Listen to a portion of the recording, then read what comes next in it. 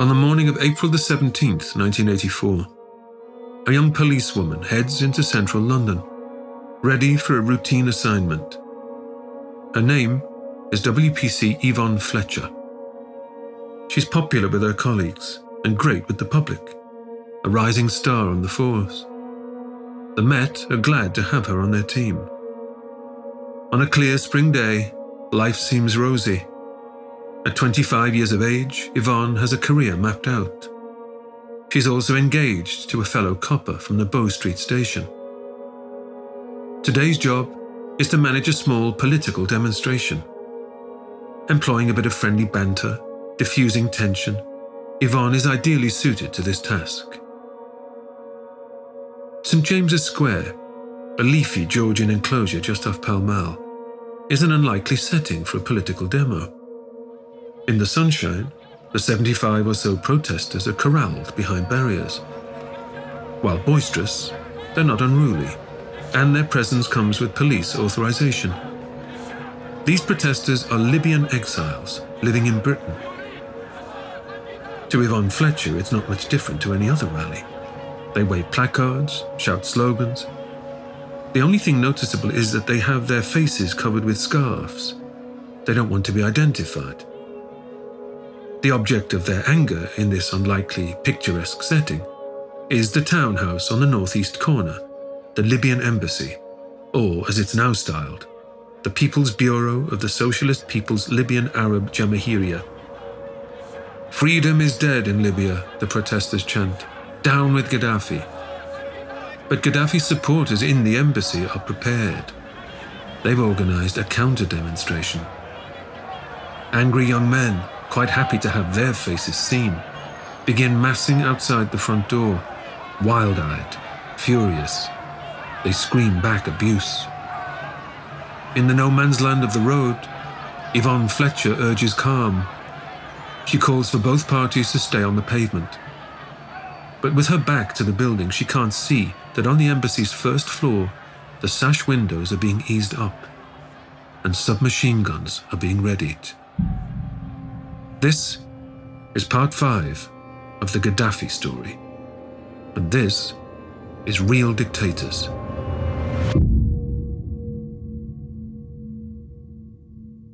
Though he gives the impression of running a tight ship, the truth is, for Muammar Gaddafi, after a decade in power, Libya is starting to come apart. Ordinary Libyans feel it in their pockets. A policy of land redistribution has been crippling farming. In May 1980, Gaddafi declares that anyone with over 1,000 dinars in their bank account, about a month's wages, will have it confiscated by the state. Since 1979, Libya has been rocked by another international oil crisis. This one, a byproduct of the Iranian Revolution. Increased diversification by Western oil importers and the subsequent drop in demand is hitting the Libyan economy hard. In February 1982, in the wake of the Gulf of Sidra incident, a military scuffle with the US, America instigates an oil embargo, exacerbating the situation. Over the first half of the 1980s, in Libya, oil revenues fall by 3/4. Massive public works like the Great Man-Made River Irrigation Pipeline, a pet project of Gaddafi's, lie unfinished. Many Libyans now live hand-to-mouth. There's a thriving black market. Gaddafi's report card was very mixed by the mid-1970s. So Gaddafi had put a lot of effort into turning Libya into a strong oil exporter. Gaddafi had worked very diligently to make sure that Libya was a vast net oil exporter and that Libya was a member of OPEC, that Libya was a member of sort of the Arab oil cartel. And so Gaddafi had done a lot to develop Libya, at least coastal Libya. At the same time, while Gaddafi was strengthening Libya's energy sector, while he was working to improve education, his sort of big think projects were going miserably. Abundance of national wealth was wasted. Abundance of national resources were wasted. Abundance of opportunities and chances that were before the Libyans to build their own country as a developed nation we were living into a hypocrisy kind of world, not real world. Everything in appearance shows that people are in authority. People rule their own country. People rule themselves. Whereas it was actually a small minority that ruled the country. Unthinkable as it may have been previously, there is growing opposition to Gaddafi's rule. And the brother leader, typically, has responded without mercy, with arrests, imprisonments, killings. Some naysayers, unbelievably, think Gaddafi is too soft.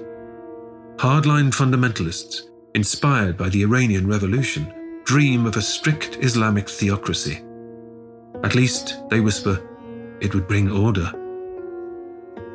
But most opponents, the moderates, simply balk at Gaddafi's brutality. They appeal for human rights, liberalization, freedom of speech, proper democracy. Unable to express such thoughts at home, it's left for Libyans abroad to echo their cry. But the ones that do so are told that they're not welcome back. Libya's biggest overseas community resides in Britain. I came to England in late 65, and got into the education system here to go to university, study engineering, aeronautical engineering. Completed my university in 1974. My first indication that I was sought after or wanted or whatever was in 1973. In 1973, Gaddafi announced what's called the Cultural Revolution. That Cultural Revolution was a sweeping instrument to get rid of all the opponents or absorb them into the system. These people included Islamists, communists, liberals, nationalists, all shades of opinion and political affiliation. So from that time, I could not go back to Libya. Somebody came from Libya and said to me, look, don't go back. Your name is on the list. You better stay here. So that's when the opposition began to start with me and with many other students. From then on, really, I was very cautious on how to deal with the regime. I was very careful and I was very apprehensive that they might catch me. But Colonel Muammar Gaddafi, a man who can brook no opposition anywhere, will not leave it at that. He publicly harangues these apostates, these counter-revolutionaries. He labels them stray dogs, and they must be hunted down. Now, for Colonel Gaddafi, the Jamahiriya was a perfect political system, a system of perfect democracy. And therefore, those who were against it weren't just simply engaged in dissidence. They were actually actively opposing something which they were designed to benefit from. And therefore, the policy of getting rid of the stray dogs of the revolution was precisely that, removing from the body politic of Libya an element that Gaddafi saw as a genuine threat to his own interests and to his own construction. It's done brazenly and in public. On the 11th of April 1980, Mohammed Ramadan, a journalist with the BBC Arab service, is murdered at the Regent's Park Mosque in the heart of London, shot in the back while leaving with his wife and 4-year-old daughter. He'd been using the Arab media to publish open letters to Gaddafi. That same month, a Libyan lawyer, Mahmoud Abu Nafa, another opponent of the regime, is gunned down at the offices of his legal firm in Knightsbridge. The mastermind is a man named Moussa Koussa, officially the secretary of the London embassy, but with nothing ambassadorial about him. He is Gaddafi's hatchet man. Koussa brags about the assassinations in an interview with the Times newspaper. Expelled from the UK, he later becomes Gaddafi's head of intelligence. Hit squads are also active in Italy. In May 1980, in a Rome hotel room, a wealthy Libyan timber merchant is murdered in his bed. Soon after comes the death of a Libyan restaurant owner in the city. There are further deaths in Athens, in Bonn. In every case, when arrested, the killer or killers express their satisfaction at having eliminated an enemy of the people. Ashur Shamis, who arrived in the UK to study, is one of many who suddenly finds himself in enforced exile. He's the focus of the documentary, The Colonel's Stray Dogs. Gaddafi considered everybody who's against the revolution is a stray dog. In speeches and in rallies, he openly said that these people must be killed and these people must be gotten rid of. And, from then on, late 79, things began to take a different direction all over the world. No shame by the killers themselves, and there's no shame from the regime. The regime, made it quite open, quite well known that they are behind these people. I was told on the same day that Mohammed Mustafa Ramadan has been killed. Your name also mentioned. The security people in this country, the special branch, contacted me and said your name was on a list of people to be killed, and second only to Mohammed Mustafa Ramadan. And so that has changed my whole lifestyle and life activity. I had to leave my job. I had to sort of go underground. The dissidents begin to coalesce around a brand new movement, of which Shamis is a founder member, the National Front for the Salvation of Libya. Its leader is a man named Mohammad Youssef Magarief, Gaddafi's former ambassador to India. The thing is that the people who came to the front were a mixture of intellectuals, students, businessmen, ordinary people, So it was open to a large section of the Libyan population. We had a media set up here. We had a radio station from Sudan, which was also very effective and very good. And it was at that time that other Libyans also began to organize and set up small groups, to fight the regime. And the rest, as I say, is history. But it was 11th of April, 1980. It was the triggering date. Every April, every year, we would organize something, like a demonstration. It is in April 1984, 4 years after Mohammed Ramadan's death, that the NFSL chooses to mark the anniversary with a demonstration in St. James's Square, London. I'm historian Ruth Goodman, host of Noiser's newest podcast, The Curious History of Your Home. I've spent my life investigating the hidden history of everyday objects. The vacuum cleaner in your cupboard, sleek and compact today, but when it was invented, it was literally powered by horses and took 4 to 6 people to operate. The minty fresh toothpaste by your sink. Well, if you lived in ancient Greece, you'd be washing your teeth with ground up bones and oyster shells. Double glazed windows? We owe those to a French king's odd fascination with oranges. The Curious History of Your Home explores the extraordinary in the ordinary. Listen to The Curious History of Your Home each Tuesday, wherever you get your podcasts. From award-winning podcasters Noiser, The Curious History of Your Home.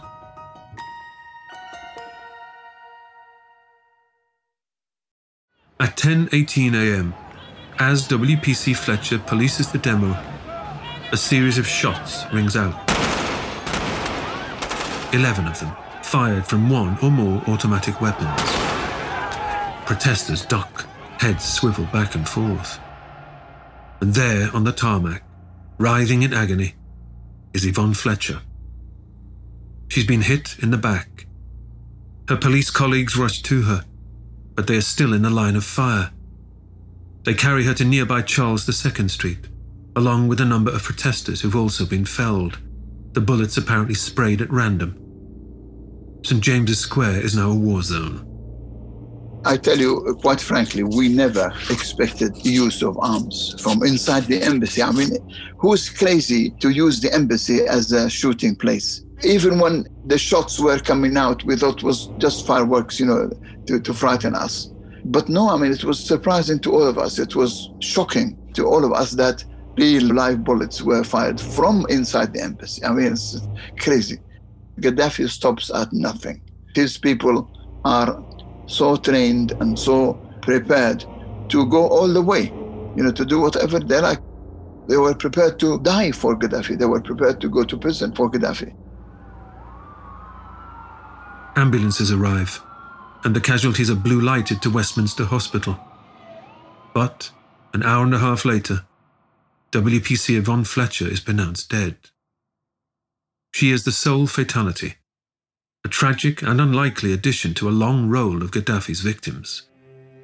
The TV footage, matched with the evidence of eyewitnesses, suggests that 2 gunmen fired from those first-floor embassy windows. They're probably still inside. Armed officers surround the embassy, itching to storm it. News that the SAS are on their way raises the possibility. Under the terms of the Vienna Convention, the Libyan embassy is sovereign Libyan territory. It can only be entered with permission, which is refused. Embassy staff protest their innocence to negotiators.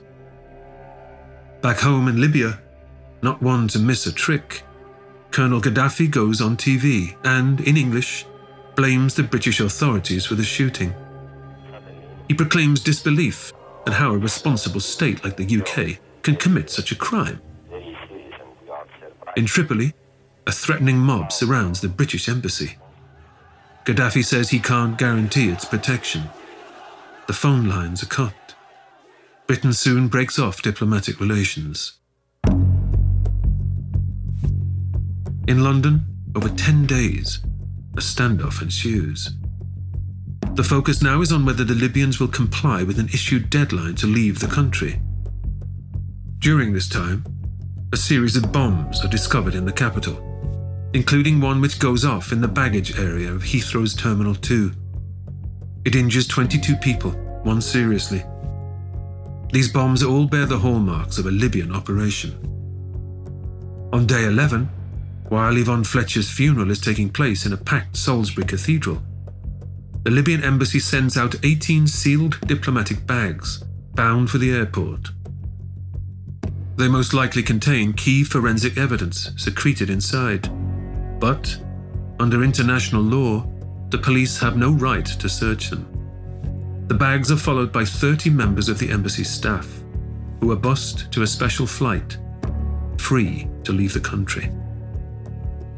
As painful as their release is to the British public, upholding the principle of diplomatic immunity, playing the game to the letter of the law, is deemed the most pragmatic course by the government. Failure to observe it could have severe ramifications for the UK's consular missions and its expats around the world, not least the 8,000 British oil and construction workers still stuck in Libya. 31 people who were inside the embassy for 10 days or 9 days. And eventually they had to release them because they had any evidence against any of them. Of course, most of them, 90% of them, were people who were bureaucrats or staff, in the embassy. They had nothing to do with the shooting. But the people who had to do with the shooting were outside the embassy. And the person who shot, who actually pulled the trigger, he either escaped very quickly from the back, or he was there under some sort of camouflage, that he is just an ordinary person. And that was the big story, which then carried on and on and on. It got worse and worse. Britain cut the relations for about 20 years or 25 years. Hours later, at Tripoli airport, protesting their innocence to the cameras, the Libyan diplomats touched down to a fanatical hero's welcome. There was no gunfire, they insist. In St. James's Square, meanwhile, the police, now free to enter the embassy building, find a stash of weaponry and spent bullet casings.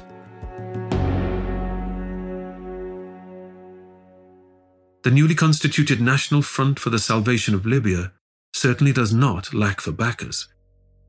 Gaddafi has been making trouble for the regimes in Morocco, Algeria, Tunisia, Egypt, Iraq.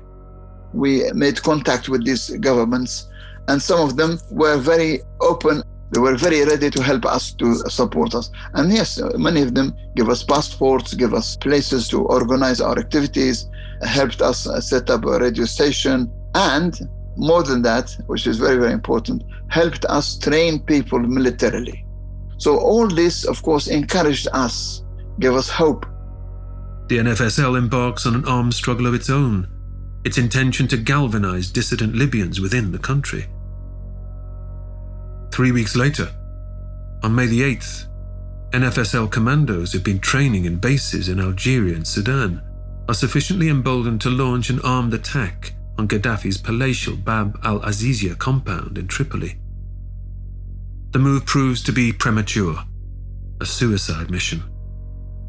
The exact details of events are still shrouded in mystery, but in a firefight with government troops, an estimated 80 people are killed, including half of the NFSL's attackers.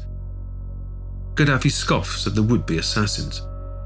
In the wake of the attack, 2,000 people are arrested. 8 are hanged publicly. The most infamous end is reserved for a young man, Sadiq Hamed Shweidi, a recent returnee from a university secondment in Oklahoma. He is set to complete his postgraduate program back in Libya. But he is, too, a cousin of one of those involved in the raid. The secret police claim to have evidence of his opposition to Gaddafi, and he's detained. On the morning of the 6th of June 1984, around 6,000 children, some as young as 6 years old, are bussed to the Suleiman Al-Darat Sports Arena in Benghazi. They are told that they are there to witness Gaddafi make a speech, but that is not the case. They've been gathered there to watch a show trial, and, wave to the cameras, it's being broadcast live on television. At 4 p.m, 7 judges appear. And out before them, blinking into the spotlights, comes the confused Shweidi, hands bound.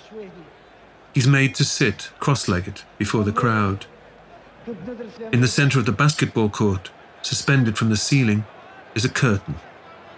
The judges read the charges. A litany of accusations about Shweidi's association with a proscribed opposition group, the Muslim Brotherhood, and his intent to kill Gaddafi, their brother leader. His only option, he is told, is to confess. Before the excitable infant crowd, whipped up, encouraged to hurl abuse as if at a villain in a panto, Shweidi mutters into the microphone, confirming how, yes, he is a so-called stray dog. Pronounced guilty, there is no need to read the sentence. Shweidi has walked to the center of the basketball court. The curtain falls. There, before him, is a gallows. There is an audible gasp in the auditorium. Shweidi cries for his mother, but the noose is wrestled around his neck. It will be the first of many hangings to be broadcast live on television. For the Libyan state broadcasters, this is the new peak time entertainment. Methods of hanging as an execution vary. In the Libyan version, there is no trapdoor, no fall to break the condemned person's neck. Here, the victim simply chokes to death, strangled under their own body weight. When Shweidi flails in the noose, kicking wildly, a young woman dressed in green fatigues rushes from the crowd to tug on his legs, pulling down hard until the writhing stops. She turns, arms aloft, to celebrate like the scorer of the winning goal in a cup final. Gaddafi likes her style, her ruthlessness, her revolutionary zeal. He will later make Huda Ben Amer, Huda the Executioner as she will become known, mayor of Benghazi. The show does not end there. Shweidi is still not dead. He's lowered down and taken to Hawari Hospital, where 5 doctors examine him before injecting him with a lethal drug.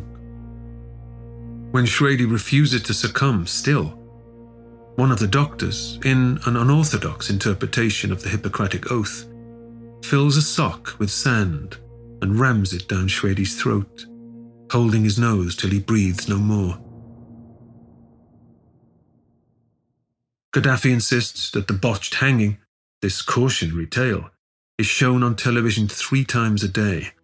There will be many more Libyans hanged in the associated purge, many at peak viewing, their deaths too shown on repeat. This is the new Libya, the Libya that the St. James's Square rally had come to protest. Libya is now a police state, its citizens governed by terror, by paranoia, in perpetual fear of that late-night knock at the door.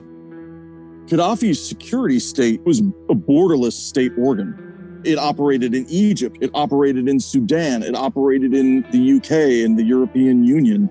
The security services dealt with all sorts of issues, from basically, capturing former members of Gaddafi's inner circle to working against radical Libyan fighters that had, say, fought in the anti-Soviet jihad in Afghanistan. They did all sorts of things near and far.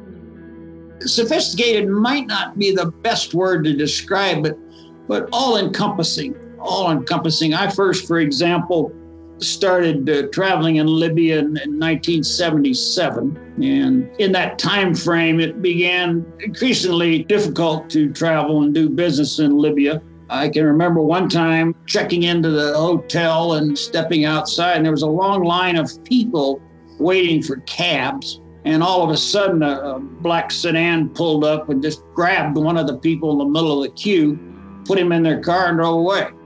You never knew what happened to that person, but probably nothing very good. Another example, I remember one night in the middle of the night, I got a phone call in my hotel room, and it was a seemingly German, East German kind of voice. They said, but you will come down to the front desk now. So I went down to the front desk, and there was one guy behind the desk. I said, "Oh, what do you want?" He just, very rude kind of way. Said, "Oh, I didn't call you." So I went back upstairs, and someone had gone through my room in the 10 minutes I was gone. The people themselves, Libyans themselves, were under enormous pressure as to what they could say and what they could do within Libya itself. People were frightened. I remember going to these incredible Roman ruins just outside of Tripoli and going there, and you used to get the place to yourself. It was completely deserted because there were so few foreign visitors and tourists. And as you were walking around these ruins, there'll be security services, guys behind you, and you play cat and mouse with them, running after you. And then you start talking to people, and you realize people were really frightened, really, really frightened to speak and to be speaking to foreigners. Unable to speak freely or to articulate critical thought, Libyans, especially those in public positions, learned to walk a thin line, expressing opinion in code while maintaining a facade of loyalty to the regime. I personally wrote and spoke about many of the issues or the problems that Libya had at the time. And I had really to adopt a style by which I do not appear to be against the Jamahiriya or the Green Book. I was arguing, for example, for freedom of the press. And in arguing for this kind of view, I had to employ the Green Book itself, saying that my understanding of the Green Book is that it's not against multiplicity of the press, because the Green Book espouses and advances the idea of democracy, and this is part of democracy. And of course, if you look, without taking this out of context today and you read this piece, you would say that Yusuf Sawani was actually advancing Green Book ideas. But there were many Libyan intellectuals and writers, men of letters, who had to adopt such an approach. Though Yusuf Sawani did not encounter Gaddafi individually, he did have cause to interact with him in an academic capacity. Gaddafi, came to university on many occasions and came to lecture, and he had his own auditorium. It was called the Green Auditorium. He came to lecture, to speak on issues of his own liking every now and then at university. And I was member of the university staff, teaching staff, and we had to attend. I think it was obligatory for every university staff member, faculty member to attend those lectures.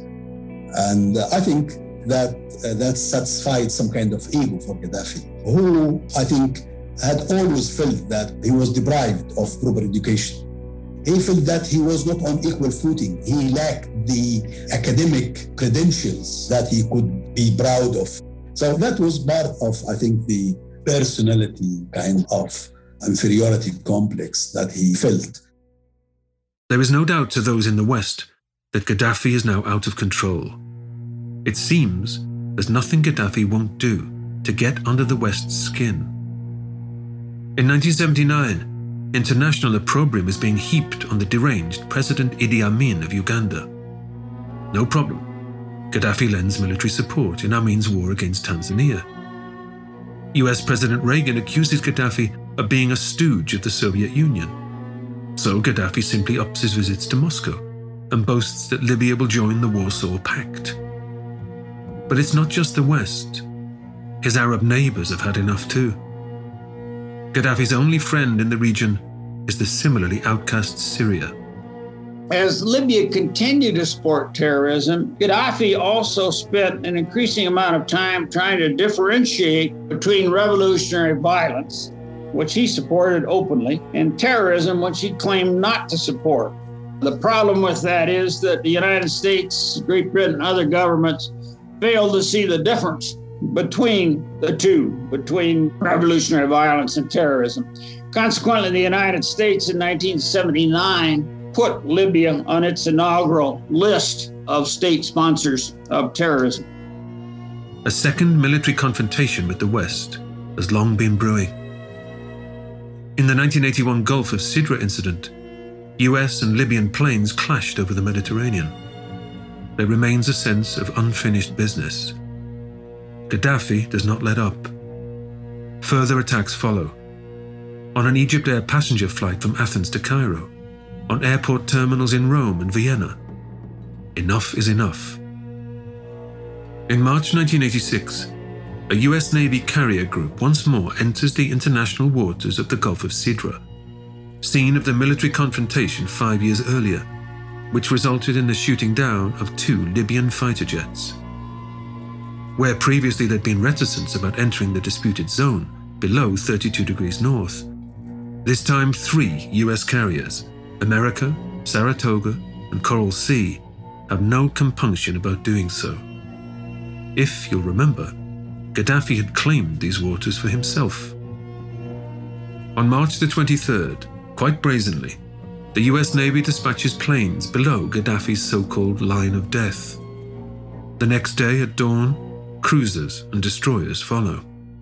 And there was a famous cartoon in the New York Times at the time showing a massive aircraft carrier, and in front of it a tiny little Libyan patrol boat. And underneath it said, "Come on, make my day." The invitation being that, in fact, the patrol boat should fire on the carrier and it would then be obliterated.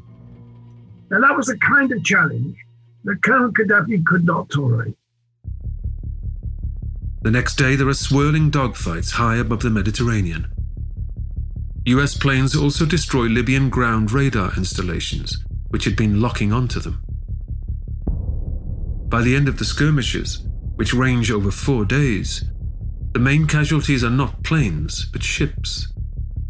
Missile boats that had been sent out to engage the American task force have been hit by US jets and naval shipboard defenses. An estimated 24 Libyans are dead. An enraged Gaddafi declares that it is now a time of war. On April the 4th, just a few days later, CIA operatives in West Berlin intercept a cryptic telex from the Libyan embassy in East Germany. It reads, "Tripoli will be happy when you see the headlines tomorrow." Hours later, a woman walks into La Belle nightclub. It's a well-known hangout for American servicemen stationed in the city. On a Friday night, the dance floor is packed. The woman leaves a bag under a table. It's packed with plastic explosives and shrapnel. At 1:45 a.m., as the club is in full swing, the 2-kilogram bomb explodes. The scene is one of utter carnage. As the smoke clears, 3 people, including 2 American servicemen, lie dead. Another 229 are wounded, some severely, 50 of them military personnel. Later, CIA agents intercept another message sent to Tripoli. It claims that at 1:30 a.m., a mission had been carried out successfully and without any trace of identity. The careless communications leave the US in no doubt. Gaddafi is behind it. He is declared public enemy number 1. The US government intercepted a communication between the Libyan government and authorities in East Germany, which did not directly state they were behind the attack, but implied that something had occurred that they wanted to see happen without specifically saying that they were responsible. And the U.S. government, in the words of Secretary of State George Shultz, described it as a smoking gun, which conclusively proved that Libya was behind the Labelle discotheque attack. Subsequently, there's been some controversy as to whether it really was conclusive. There's no doubt that Libya could have been and probably was behind the Labelle disco attack, but no one took responsibility, as I recall at the time. And so whether or not it was proved conclusively, I don't believe it was. But in any case, the Libyans bared the brunt of the Labelle discotheque attack. President Reagan takes to the airwaves. He names Gaddafi as the mad dog of the Middle East. Even if his geography is a little off, Libya technically being in North Africa, the branding is copywriter perfection. The soundbite is picked up around the world. And I think that indicates to some degree the feelings of President Reagan and his administration towards Gaddafi. As the 1980s progressed, there was more and more interest in doing something about Libya. Question is, what can you do? One of the reasons they picked on Libya was because they could, because it was a very public administration. It lacked substantial means to retaliate. At least that's what the U.S. government thought. There is an extra element to bring into play here. Since 1978, Libya has been locked in battle with its southerly neighbour, way across the Sahara Desert. The country of Chad is fighting Libya for control of the disputed Awozu Strip. It is what this strip contains that is causing alarm bells to ring. Uranium. By securing this territory, Gaddafi will have a vital ingredient for manufacturing a nuclear weapon. Gaddafi has already announced that Libya is manufacturing mustard gas at a facility near Rabta. Could nukes really be next? At 1746 hours, on the evening of Monday, April the 14th, 1986, 24 American F-111 Strike aircraft climb into the sky above Suffolk, England. The red glow from their engines burning into the twilight. At the same time as the planes take off, the US 6th Fleet maneuvers into position, both parties coordinating for a combined night strike at around 2 a.m. local time.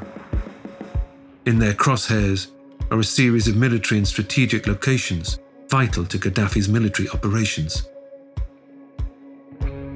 Despite a tip-off from officials in Malta, with whom Gaddafi has struck up friendly relations, the streetlights remain on in Libya's two main cities. Floodlights illuminate public buildings. Car headlights drift lazily along the roads. As the F-111s roar in at low level, the startled Libyan air defences loose off surface-to-air missiles and anti-aircraft fire. But much of the shooting is wild. The attack on Tripoli takes just 11 minutes. The F-111s hitting their targets hard before burning out of Libyan airspace.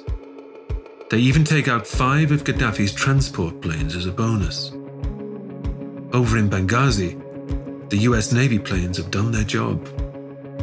Ronald Reagan goes on television live from the White House.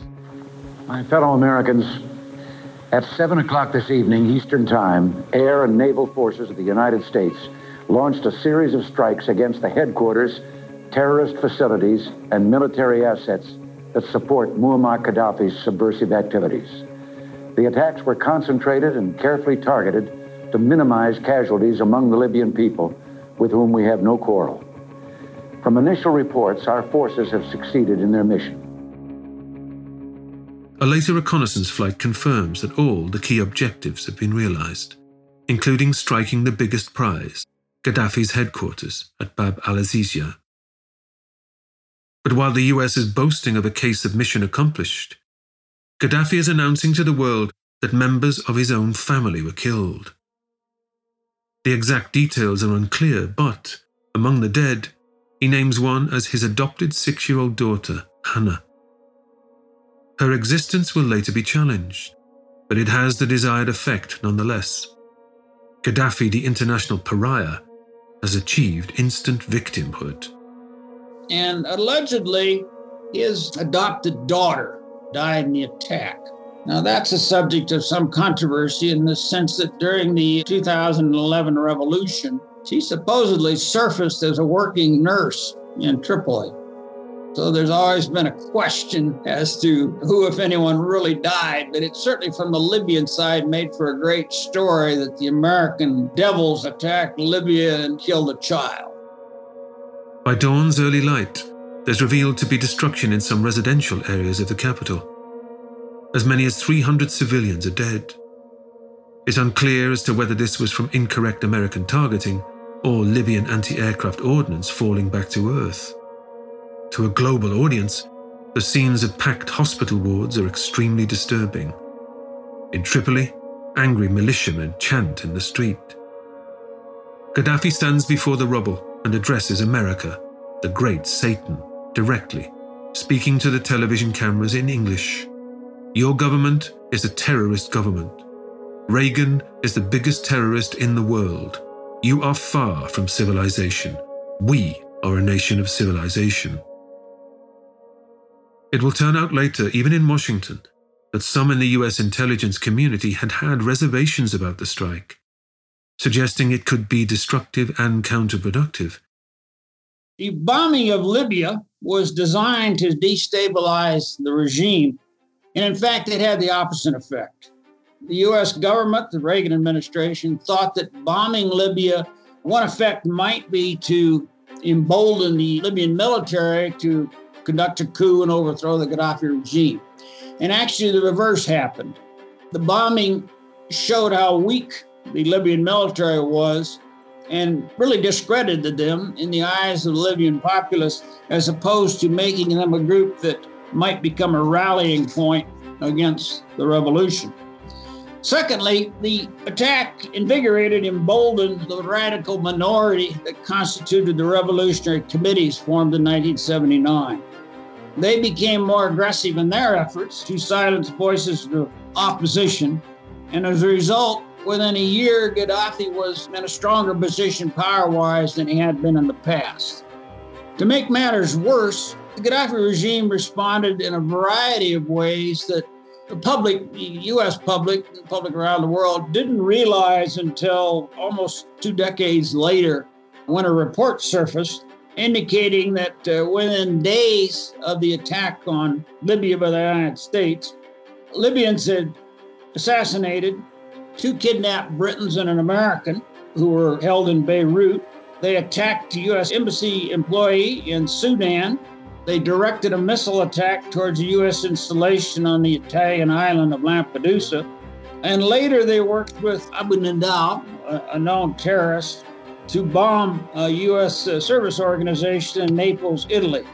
Even later, there's evidence that they attempted to recruit a Chicago street gang in Chicago, Illinois, encouraging them to attack American Airlines with shoulder-fired weapons.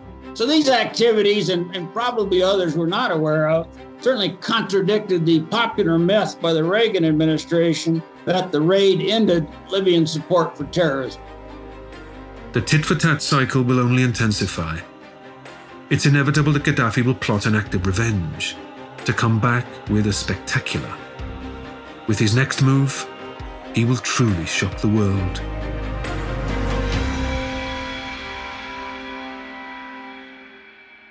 In the next episode of Real Dictators, Gaddafi takes his terror to the skies, bringing down a passenger flight over Lockerbie.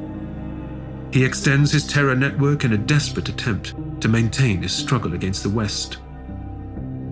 As world attention focuses on a new regional dictator, Saddam Hussein, Gaddafi becomes a marginalized international outcast.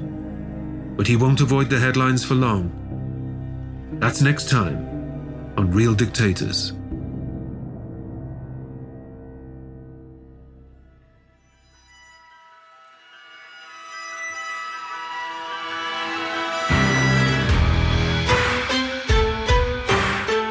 Real Dictators was presented by me, Paul McGann. The Colonel Gaddafi story was written and produced by Jeff Dawson. The show was created by Pascal Hughes, produced by Joel Dudell. Editing and music by Oliver Baines and Dorrie McCauley. Sound design, mix and mastering by Tom Pink. Editing and additional effects by George Tapp. Follow Noiser Podcasts on Twitter for news about upcoming series. If you haven't already, follow us wherever you listen to your favorite shows or check us out at realdictators.com. Tune in on Wednesdays for new episodes.